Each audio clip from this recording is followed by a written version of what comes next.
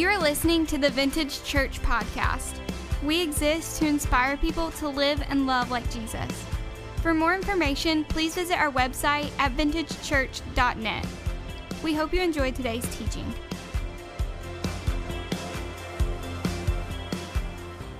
Let me get an amen, church. Well, good morning. Is it hot enough for y'all? See, this is why you need to get saved, because you don't want this for eternity. There's the old Baptist preacher coming out, and I ain't never been Baptist in my life. But anyway, welcome to Vintage Church. We are so glad that you're here. We have a lot of ground to cover, so if it's cool with y'all, there's some announcement slides. I'm going to ask Dean, who's running the computer. Give it up for Dean and our AV crew back there. Dean and Gary and Edwin, they do a great job back there. So can we just dive into the Word? Let's just do that this morning. Everybody with me, say amen. Come on. Let me know you're ready to kind of get it started, because I have a lot of scripture to cover, and I have some serious things that God wants us to know, and so we're just going to dive in. We are currently in a series called Spirit and Truth, and we're taking this summer just to uncover what Scripture says about this thing called worship, because worship is something that we know, is something that we're familiar with, and so, but what is it really, this thing called worship?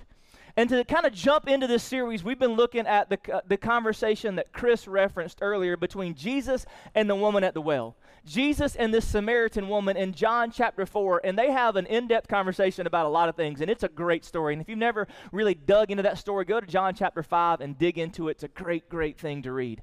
But there's a specific part of that conversation that we've been looking at. And it comes on the heels where Jesus is asked a question by the Samaritan woman about worship.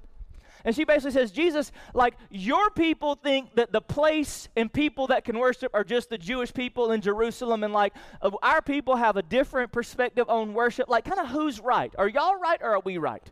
Because up until that point, it felt like worship was limited to a specific place and a specific people group. You with me? Say amen. That's kind of the way it looked. And so she wants to know, all right, who is right? Who is the rightful people that can worship, and where is the rightful place for us to worship? And when she asks that question, this is how Jesus responds. In John chapter 4, verses 23 and 24. It says, "Yet a time is coming, and actually has now come, when the true worshipers will worship the Father in spirit and in truth, for they are the kind of worshipers the Father seeks. God is spirit, and his worshipers must worship him in the spirit and truth." So Jesus is kind of blowing her mind right now. He said, there's a time coming when we're not going to worship there, and we're not going to worship here, and God's presence is not going to be limited to a specific people group. It's no longer going to matter where you are. You don't have to be in a beautiful building with steeples and stained glass windows and all these other things, and it's not limited to people of this skin color or that skin color or this economic place or that economic place. What God is really looking for is people who will truly, authentically worship him in spirit and in truth. And he says that, though, he's very clear. He doesn't just say worshipers. You notice that? What does he say, church? True worshipers. And see, worship is not a behavior that you have to learn. Worship is something that comes really natural to all of us, because you were created in the image of God, and so that was put into you.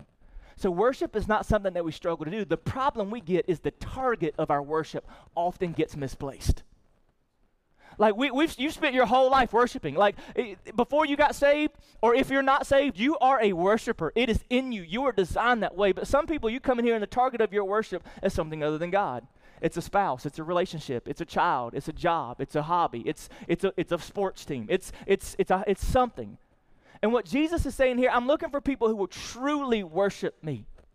And the reason why we've been walking through this is because the more I understand worship and the more I read through Scripture, true worship is a very powerful thing. True worship, if you want to look at the places in the Bible where things happen that just blow your mind, you're like, wow, God is amazing.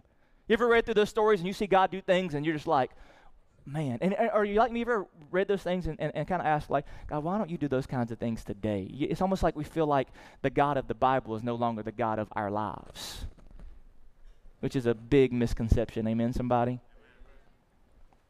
He's looking for true worshipers. So we've been kind of unpacking, what does that mean? What does true worship mean? In week 1, I gave you these 2 statements. Number 1 was true worship acknowledges God for who he is and what he's done. True worship, God is the target. It acknowledges God for who he is. Not just for what he's done, not just because you feel blessed and because you have nice things and because he's answered some requests and all, but for who he is and for what he's done. And the second statement was this: true worship is not just an external expression, it is an internal submission. That we can have the external appearance of worship, that we can come in here and we can throw our hands up in the air and we can belt our lungs out and sing as loud as we can, and we can do all the things that look like worship but not truly be worshiping. Jesus experienced this in his own day, and he quotes Isaiah when he says, "They honor me with their lips, but their hearts are far from me." And that true worship acknowledges God for who he is and what he's done from a surrendered heart.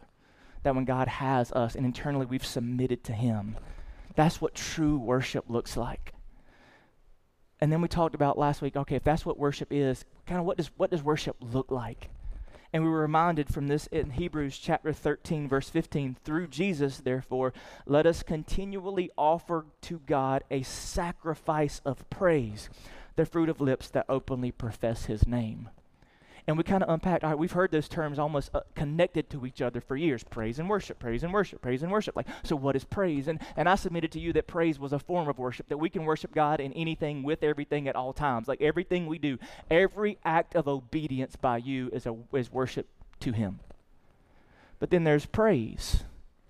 And what does this praise look like? And we unpacked, it wasn't cool to look, there's seven different words in Hebrew that are translated as one word, praise, in English. And a posture of praise can look like so many things. It can be an uplifted hand. It can be a shout. It could be singing. It can be a knee bowed in reverence to who he is. And that we have to offer a sacrifice of praise, which means you have to sacrifice maybe even your personality and your comfort zone and assume a posture of praise as God leads and moves in your life. And I very intentionally did that for those 2 weeks, because now that you understand what true worship really is and what true worship really looks like, it's time to understand what true worship can really do. What worship really can do in your life. Do you ever feel like you're just under attack? I got one brother that's with me. Do you ever feel like you're just under attack? You ever feel like the moment you get one thing solved or fixed in your life, boop, there comes another one. And usually it's not boop, it's boop, boop, boop, boop. Like it's like we can handle one thing at a time. It's when it comes in waves that it really just is not fun. Amen? Like if one thing breaks, it ain't never just one thing, right? It's like 15 things, and it just comes in tidal waves. And it just feels like, and my conversations, just as a pastor, it seems like every day, week after week, are littered with people that the struggle is very real. And people are going through hard, difficult, dark seasons. Very rarely do I have a day that I don't have a conversation with somebody whose marriage is hanging on by a thread, whose business is struggling toward bankruptcy, who's battling addiction and brokenness. And what I want you to understand is, even though that's a reality of life, even though you are, the reason why you feel like you're under attack is because, guess what? You are. Amen, somebody? Like you have an enemy that does not like you. And because God loves you. And he is desperately trying to wreak havoc in your life, and you are under attack. But the good news is God's given you weapons.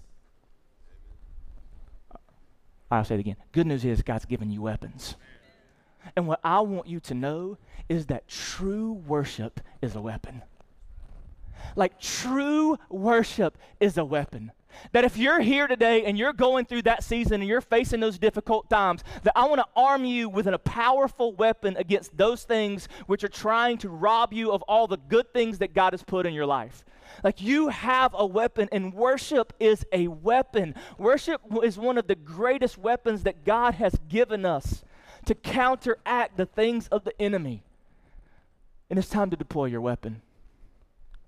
Like if you're here today and you feel like you're facing barriers and bullies and brokenness, that worship is your weapon to battle against those things. And I want to prove it to you.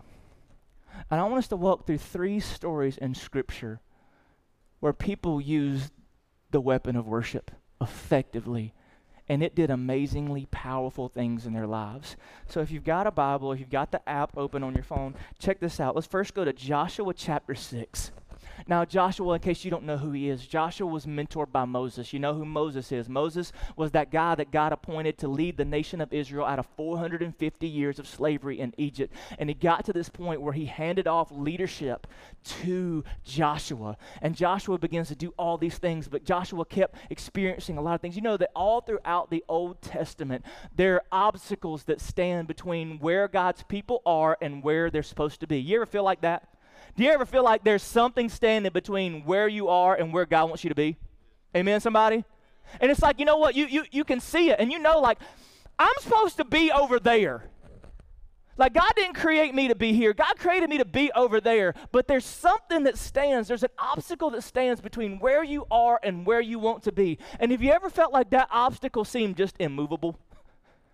Like it's been there for years? And like you can almost kind of see over the wall, kind of into the distance, and you're like, that's where I'm supposed to be. That's where I know God wants me to be. And that's where joy will be, and fulfillment will be, and significance will be. And you see it, but you look at that wall, and the wall seems so fortified and seems so sturdy and impossible to move that you just kind of feel like where you are is where you're always going to be. I would submit to you, you need to use the weapon of worship. Joshua found himself at that place as Jericho and its fortified city and its fighting men and its walls stood between him and where he knew God wanted him to be. Look how the story unfolds. Verse 2 says, Then the Lord said to Joshua, See, I have delivered Jericho into your hands, along with its king and its fighting men. Now that first verse, if I'm Joshua, I'm a little bit ticked off by what God just said to me. Or I'm at least a little confused. Come on. Like Joshua, God says, y'all see, I have delivered, past tense, I have delivered Jericho into your hands along with its king and fighting men. If I'm Joshua, I'm thinking, God, it sure don't look like it. You ever been there? And like God has said something to you or promised you something or put a word in your heart, and it's like, this is what he said. You're like, God, I know you're saying this, but man, it don't feel like it. Like I know you said when I accepted Jesus, I was forgiven and free, but God, it sure don't feel like it because I keep messing up. God, I know that you said that following you and being obedient to you would produce the right things in my life, but God, it sure doesn't feel like it. Can I just remind you that what God says is more real than what you feel? And there'll be times when your emotions and your feelings will lie to you. But if God said it, trust what he said more than what you feel. It's good preaching, Matt. Thank you. I appreciate that. Verse 3. This is what God says to Joshua. March around the city once with all the armed men. Do this for 6 days. Have 7 priests carry trumpets of ram's horns in front of the ark. On the 7th day, march around the city 7 times with the priests blowing the trumpets. When you hear them sound a long blast on the trumpets, have the whole army give a loud shout. Then the wall of the city will collapse and the army will go up and everyone straight in it. Now, if I'm Josh, I'm thinking like, God, you can't be serious. Can you imagine the conversation it must have looked like? Joshua goes back to his army and says, all right, guys, you know that Jericho and this big fortified city and all these walls have been standing between us and where God wants us to be. I've met with God, and God's given me a plan. And these army are like, man, we're going to blow that joker up. Like, we're ready. Like, they're expecting to hear some type of violent, powerful act. And so Joshua looks like, here's what we're going to do. We're going to walk around it, then we're going to yell at it. See, I think that was the response of everybody. Like, for real? And can I just say, probably throughout the morning, you're going to be tempted to kind of respond the same way to me, that I'm going to say, you know what, that problem you're facing, the best thing you need to do is sing. That difficult thing that you're going through, your best option right now is to praise God. And you're going to look at me like I'm crazy. Like, dude, if you knew what I was going through, you wouldn't give me such a silly plan.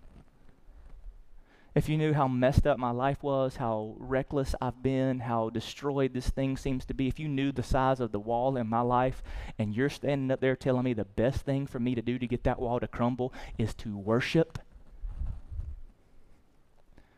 I feel like it's probably going to feel as ridiculous to you as it maybe did to them. But Watch what happens. Verse 12. Joshua got up early the next morning, and the priests took up the ark of the Lord.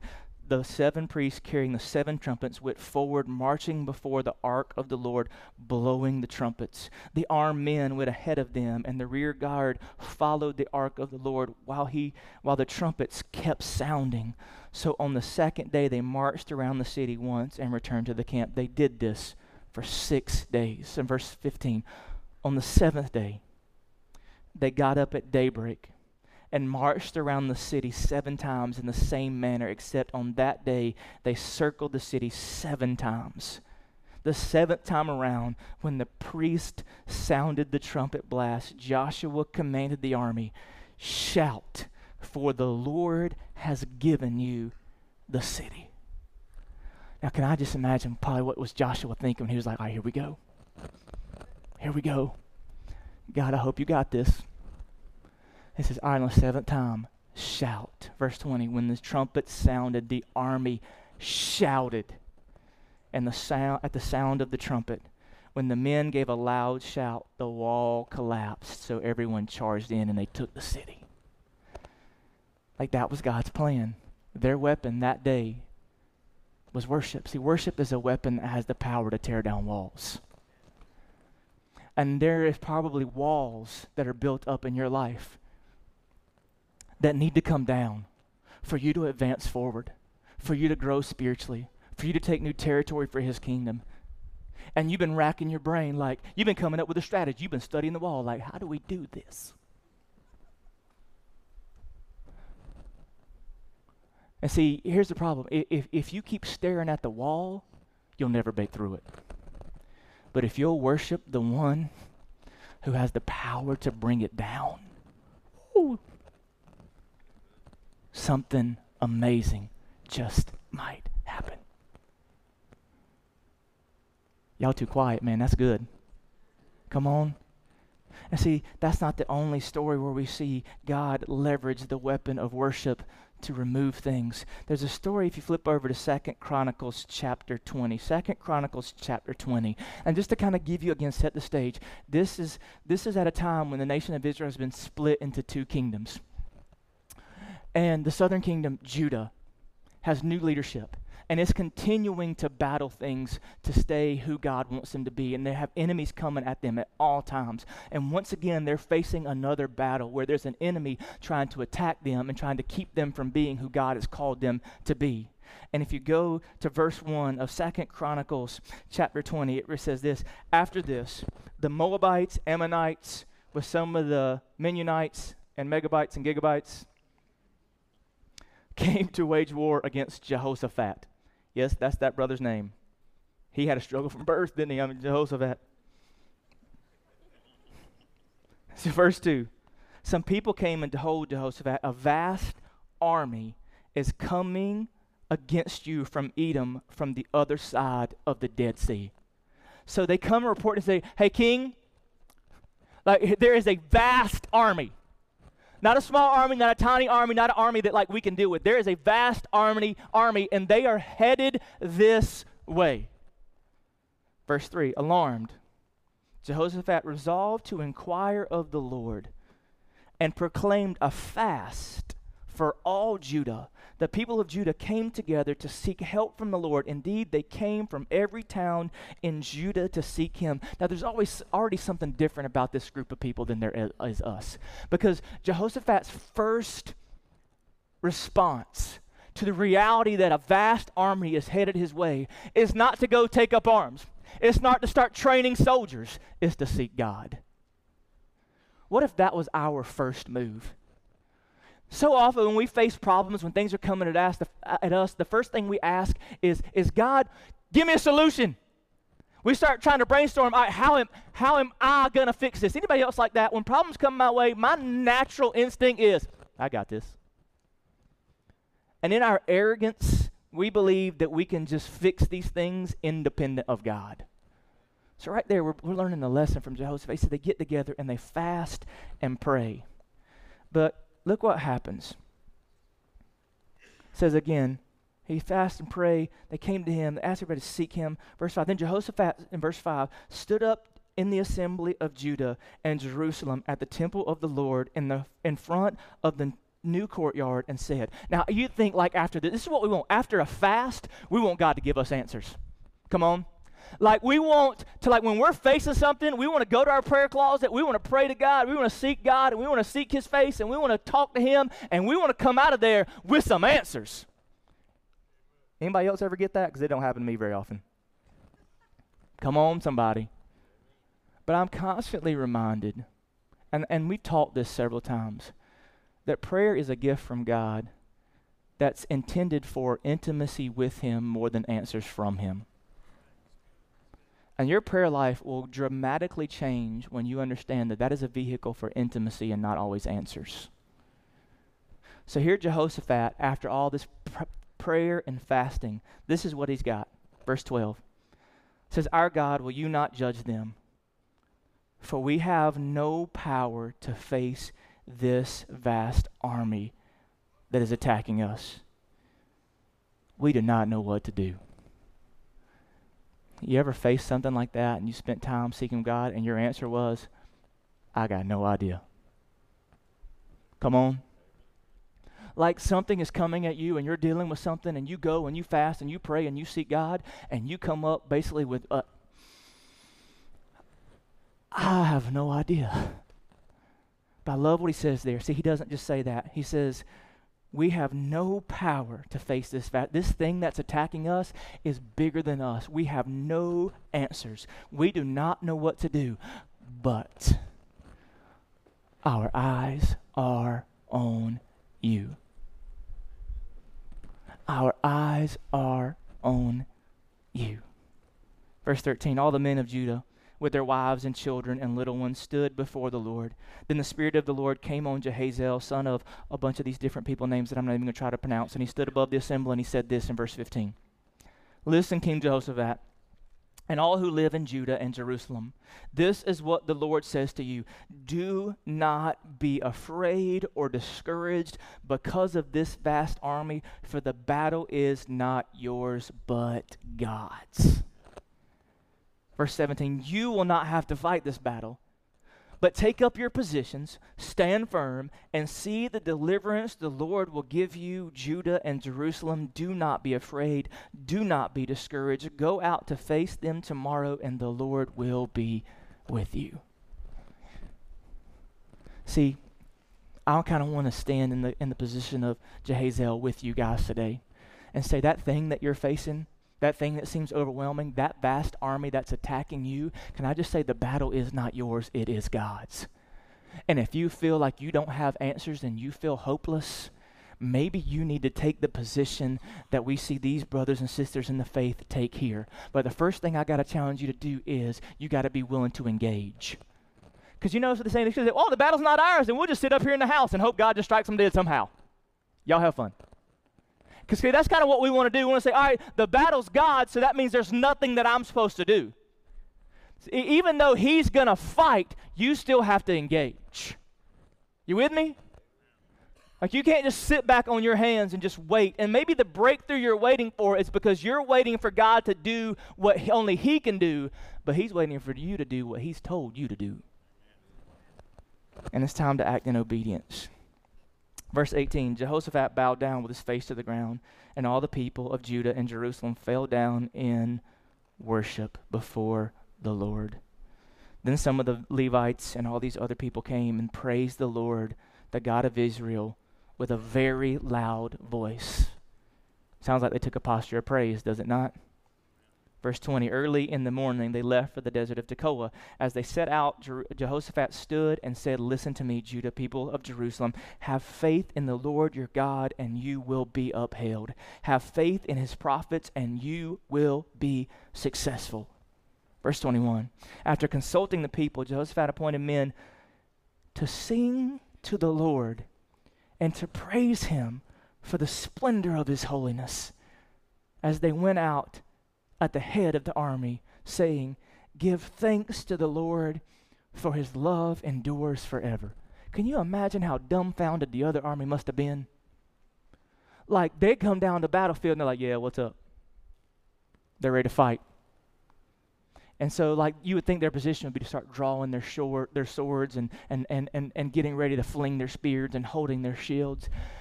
And they began just worshiping, give thanks to the Lord our God. His love endures forever. It seems like maybe the most silly battle plan when you're facing an attack that has potential to kill you. But maybe, just maybe, worship is the weapon you most need in that moment. Verse 22, as they began to sing and praise, the Lord set down ambushes against the men of Ammon and Moab and Mount Seir, who were invading Judah, and they were defeated. Worship is a weapon that has the power to tear down walls, and worship is the weapon that has the power to destroy enemies. You are in a fight. And the weapons that are coming against you aren't with sword and spear, but the enemy is flinging weapons of insecurity and fear and worry and depression and addiction and frustration and you name it.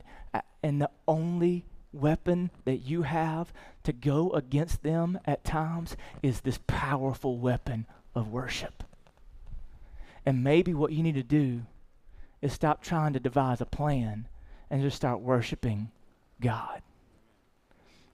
And just to let you know that, like, this didn't just happen in the Old Testament. Like, worship wasn't just the only time that people was used as a weapon in the Old Testament. Fast forward thousands of years as the church is being born, and a guy named Paul is beginning to plant churches, and we went from church persecutor to church planter, and he's going around preaching the gospel and telling people about Jesus in such a way, and he's doing things, and people are starting not to like it, and they're getting mad at him because he continues to preach Jesus. And then this unfolds in Acts chapter 16, verse 22. It says, the crowd rose up together against him, against Paul and his cohort Silas, and the chief priests and their magistrates tore their robes off of them and proceeded to order them to be beaten with rods. You ever feel like you've been doing everything that God wants you to do and you've been fully obedient to him and you still feel like life's beating you up? Welcome to the club. Verse 22. When they had struck them with many blows, they threw them into prison, commanding the jailer to guard them securely. And he, having received such a command, threw them into the inner prison and fastened their feet in stocks. They are in chains. Verse 25, but about midnight, Paul and Silas were praying and singing hymns of praise to God, and the prisoners were listening to them. And suddenly there came a great earthquake, so that the foundations of the prison were shaken, and immediately all the doors were opened and everyone's chains were unfastened. Worship made the chains fall off. Worship is a weapon that has the power to break down walls, to destroy enemies, and to break chains. Worship is a weapon.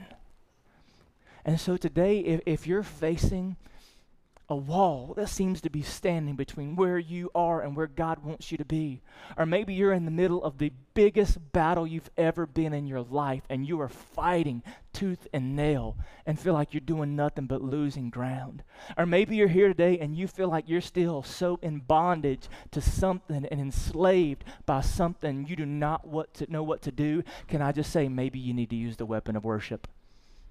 Maybe it's time to start arming yourself with the weapon of worship. Maybe it's time to deploy the weapon that God's given you as the antidote, the counteract to that battle. And I want to give you a chance to do that. To worship till the walls come down. To worship until the enemy's defeated. To worship until the chains fall off. And see, here's what I know what you're saying, and I know it's dangerous, because I just read you these two amazing stories where people worship and these amazing things happen. And there's some people that would warn me against doing that I'm giving you some type of false hope. But let me say this, the reality is you can't replicate their miracle. But that doesn't mean you shouldn't imitate their worship. You can't replicate their miracle, but that doesn't mean you shouldn't imitate their worship. Some of you walking around the wall, It ain't going to take 7 times. It may take 700 times. For some of you, fasting and praying, it may take years to get the result that you want. But what I want to challenge you to do is understand that worship is a weapon, and don't stop worshiping until the walls come down. Don't stop worshiping until the enemy has been defeated. Don't stop worshiping until the chains fall off. See, if you've tried this and it hasn't worked, you stop worshiping too soon. And it's time to pick up the weapon of worship once again and look at that thing that stands between where you are and where God wants you to be and say, you will not back down. You will not stop. You will not be silent. You will not allow it to win. And you're going to worship until something happens and the miracle shows up. So I want you to do that today because you have a weapon. 2 Corinthians 10:4, the weapons we fight with are not the weapons of the world. On the contrary, they have divine power to demolish strongholds. See, the reason why I believe worship is still such a powerful thing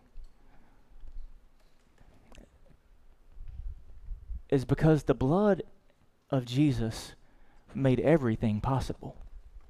Come on. What Jesus did on the cross unlocked power in the lives of those who believe in him like we haven't even begun to understand. And so this morning, maybe the one thing that you need to do to remind you of the power of worship is to be reminded of the sacrifice he made. And the way Jesus told us to do that was to have this meal where we would take bread, representative of his body broken for us, and juice, representative of his blood shed for us, as a reminder of the power of the sacrifice of the cross. So this morning, all along the base of the platform here are little baskets. In them are what you need to celebrate that meal. If you peel the first layer off, there's a wafer representing the body of our Lord and Savior Jesus Christ. If you peel the next layer off, there's a little bit of juice representing his blood shed for you. I said it last week, there's some people in the room, you've been saved too long. You've forgotten how powerful he is. You've forgotten how beautiful the gospel is. You've forgotten what it really means to walk with and know and live in the power of the Holy Spirit. The Bible says that at the name of Jesus, every knee will bow and every tongue confess. That means the enemy you're facing, he will be crushed. The wall that stands between you and whatever God wants, he can bring it down. That thing that's kept you in chains, they can be shattered and they can fall off. And there's some people, you walked in here today, and because of what you're facing, the last thing you feel like doing is worshiping. And I would submit to you, when you feel like worshiping the least is perhaps when you need to do it most. So let's worship. Father, I pray that now as we celebrate this meal together, as we worship you and as we sing your praises, that God, tear the roof off of this building. Tear the lid off of our imagination. That God, as people in this room stare at walls and struggle against enemies and are frustrated by chains, I pray that we would deploy this weapon that you've given us called worship, and that you would do something powerful in our midst during this moment. In Jesus' name we pray. Amen. I invite you to come and eat. If you want to take and kneel and stay around the altar, you can do that. Or if you want to take it back to your seat, but come, let's worship. Let's celebrate communion together, and let's use this weapon God has given us, and let's see what happens this morning. Come on. Thanks for listening to the Vintage Church podcast. For more information, please visit our website at vintagechurch.net.